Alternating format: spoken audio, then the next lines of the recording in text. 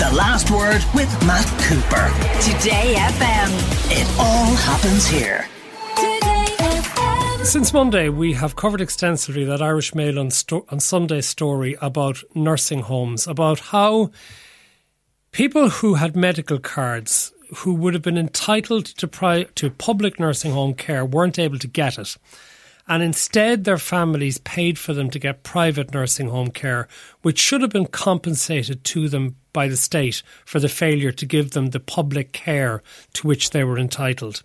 And how the state deliberately made a decision not to let people be aware of their entitlements to compensation and refund. And then whenever it was faced with legal actions, delayed where possible, having first of all denied any liability, kept denying until the denials could no longer be maintained, often in the hope that people would give up and go away, as many did. Keep delaying it, again in the hope that people would give up and go away. And then if they did look to settle, would discount. Deny, delay, discount. And I think this has shocked many people that the government, successive governments, would have done this as a way of reducing the financial exposure of the state. And I wrote about this at length in the Irish Daily Mail this morning, about my own experiences of having gone through this with my own parents who were medical card holders, who got limited public support. And to be honest, on occasions when my mother in particular was in public wards in nursing homes, I wanted to get her out as quickly as possible because of the conditions in there, that I didn't feel that they were suitable to try and help her to recover from a series of strokes, and also to have a quality of life to which she should enjoy in her remaining years. That goes back over 20 years ago.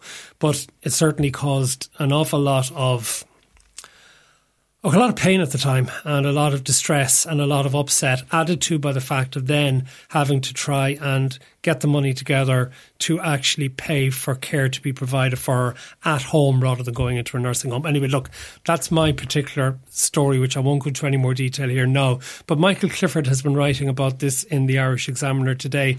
And you've broadened it out from this particular case, haven't you, because of the nursing homes? Because this is the way the state does things, isn't it? It is, Matt, yeah. And I have to say, you don't want to say more. I read your piece today. I thought it was a very moving piece, and it really reflected what a large number of people have gone through. And as I'm sure you'll acknowledge yourself, at least you were some way in a position where you were able to handle it despite the big bear. And there's others who don't even get to that. But I just thought anybody should read it. It gets a chance. Look, people, we kind of associate the law with morality. There isn't much morality in the system. The system's based on money. Now, if you and me are two wealthy individuals and we've a dispute and we want to go to court, well, as far as I'm concerned or you're concerned, you want to hammer the other guy. You want your legal team to use every possible trick in the book to make sure that you win. If you think you don't have a good case, you'll want your guy or girl or whomever to prevaricate, to delay, to do everything possible. Whatever trick there is, use that and go along with it that way. That's the way the system works. We can argue about whether it should or not, and many times it shouldn't work that way, but that's the way it works. It's not necessarily always about justice or the right outcome. It's about who has the resources to squeeze the other side. Exactly. And very often it's about forcing the other side to concede. Exactly. That's exactly the point. And the state does that too. That's the point. It's one thing, two wealthy entities, companies, individuals or whatever doing it. That's one thing. What we're talking about is the same tactic, the same approach would appear to be used in the vast majority of cases by the state. And in that instance, you're talking about a state with all its resources, with all its knowledge of the system, with all of that up against the individual. And more often than not, that individual is in a very vulnerable position, and that's why they ended up in court in the first place. So the state becomes adversarial against its own citizens. Exactly. As far as the state's concerned, the balance between looking after the public coffers, the public money, which it has an obligation to do, but the balance between that... It's not its primary obligation, though, No, exactly. The balance between that and its duty and obligation to the citizens, the people who elect it in a democratic society, the state would always appear to come down on the side of taking care of the public money, and in doing so, therefore leaving it up to their legal teams. And they instruct their legal teams. You can't blame the legal teams. They're doing what they're instructed. Leave it up to them to follow through as if the opponent was somebody who was well-resourced and well-able to take care of themselves, and as if they had no obligation to that opponent. Let me give you an example of that, which one of my producers, Liz, brought up today with me. When Vicky Phelan went to court to fight for justice in relation to her cervical cancer check failure, she was offered a settlement by the state. A settlement on the basis that she wouldn't disclose that she had a settlement. And I remember her coming on this programme immediately afterwards. She got in touch with us, we brought her on the programme, and she just would not agree to that. She would not agree to the non-disclosure because she wanted other women to know what their rights and entitlements were. But the state, while it was willing to make sure that she got a payment, didn't want anyone else to know. Absolutely, Matt. And there's another very infamous case. It goes back a bit further, 1996, with Bridget McCall. She had been poisoned by the Blood Transfusion Service Board, as an awful lot of women had. She'd contracted Hep C. She was effectively dying from it. And even in the legal action she took, she wanted a hearing in order that the truth come out of what exactly happened. So she wouldn't settle, she pursued it. At one stage, she wanted to go under a pseudonym in the court case because of the kind of thing that was attached to Hep C and all of that at the time, and to protect her family. The state would even not allow her do that. It was use every tactic against the opponent as if that opponent is on an equal and as if there is no obligation to that opponent. You have other examples. Tell us about Philomena Canning. Philomena Canning was a home birth midwife. She was employed by the HSE. There was then complaints against her that were subsequently shown to be spurious. She was reinstated. The HSE wanted to make a settlement with her. She refused it again on the basis she wanted all the truth.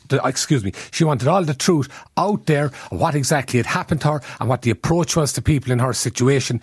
She was dying of cancer, and in the end, she was forced to settle. And you can well imagine where the power lay in terms of that settlement. She settled because she wanted access to a cancer drug. It was her last hope.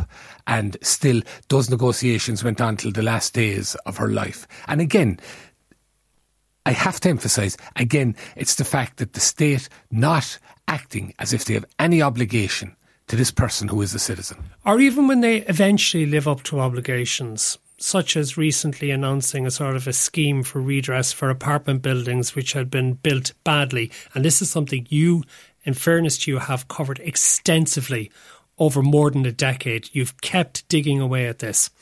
But it's only now that some of the people who've been in these defective apartment blocks, which were signed off under state regulations, are looking at the possibility of compensation. Absolutely. And not only that, Matt, it's only happening because of politically it's become a hot potato.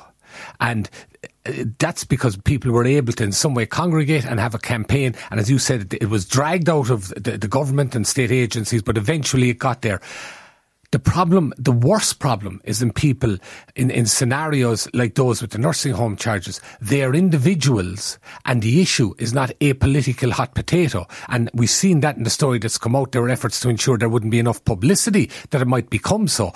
And therefore, you're even talking again about people that are in a more vulnerable position, particularly when they find themselves coming up against any of the state agencies. Let me bring up something in the sort of the nebulous context of balance.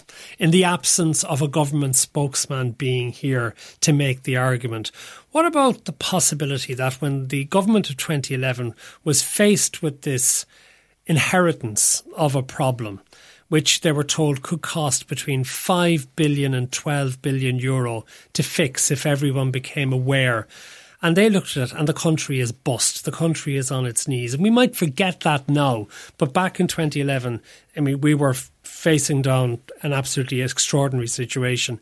Is there any argument to be made for a bigger picture to be seen that the state couldn't do that for a minority of people because of all the implications that would then have for the greater majority? there's an argument to be made, and it can be said that exactly as you outlined it. The problem is this: if that was the situation, then you outline it to people, you put it out there, and you explain. And yes, there may be political flack, and there's a lot of political flack going around at the time. But at the very least, you do that, and you put things in that context, and you're straight with people, and you're particularly straight with people because you realise they're the kind of people who reside furthest from the centres of power, to put it that way. The approach, as you're talking about there, was very different to the approach, for example, taken in bailing out the banks. No, the banks had to be bailed out for the greater good. This wasn't a favour or anything. This was being done for the sake of the whole country. But what you do not do is hide it and devise a strategy whereby you can undermine people who, and remember, we're only talking now about the small number of people who first were aware and went to solicitors to try and assert their rights and subsequently actually took actions. Which can be an expensive process and a time-consuming process, and one which adds perhaps to upset that might have actually been there as well because of the loss or the illness of a loved one. And that just brings me to a final point, Mick. Could it be as well that, and this sort of goes back to my own experience of trying to care for my elderly parents before they died, that even when the state facilities are available, a lot of people actually decide they're not actually good enough, that what is on offer, even if it's limited, is actually not of sufficient quality, which is why many people do dig into their savings or borrow money to actually try and actually purchase what maybe should be available from the state but isn't, which is the same reason why half the population perhaps has private health insurance. Absolutely, Matt. It goes back to that, and it goes back. That brings us, I think, to the other issue, which is, of course, the health system and whether or not there's sufficient investment, and the way things have been for decades in that respect, that you have a two-tiered system. And look, I'll give you just a very brief another example. The other one is this, the most obvious one. Parents who need an assessment for their child that they believe may have additional needs. They end up going private because simply they're put on a waiting list. It is so long, the child regresses further, etc. Those things are scandalous. But we put up with them in this country. I just thought of another one. CAMS. The CAMS scandal exactly. recently. I mean, that's an ongoing one. Yeah. And the amount of people who got in touch with us in recent weeks, because even when they did get CAMS facilities, they actually decided they had to go private. Even if they didn't actually have the financial resources, the delays in getting CAMS assistance or the quality of what they got in some circumstances left them with no option but to dig into whatever the savings they had or go and borrow to actually go private. Very true. And one of the other big problems is that we can talk about this now. There is genuine shock and outrage now, and that occurs occasionally when it comes to elections. These issues, despite all our rhetoric, are not what people primarily vote on. Either people believe it won't make a difference who gets in and addressing them, or else because they appear to be transient in some ways. Unfortunately, they are not the really central electoral issue they should be. Michael Clifford of the Irish Examiner. Thank you. The Last Word with Matt Cooper. Weekdays from 4:30. Today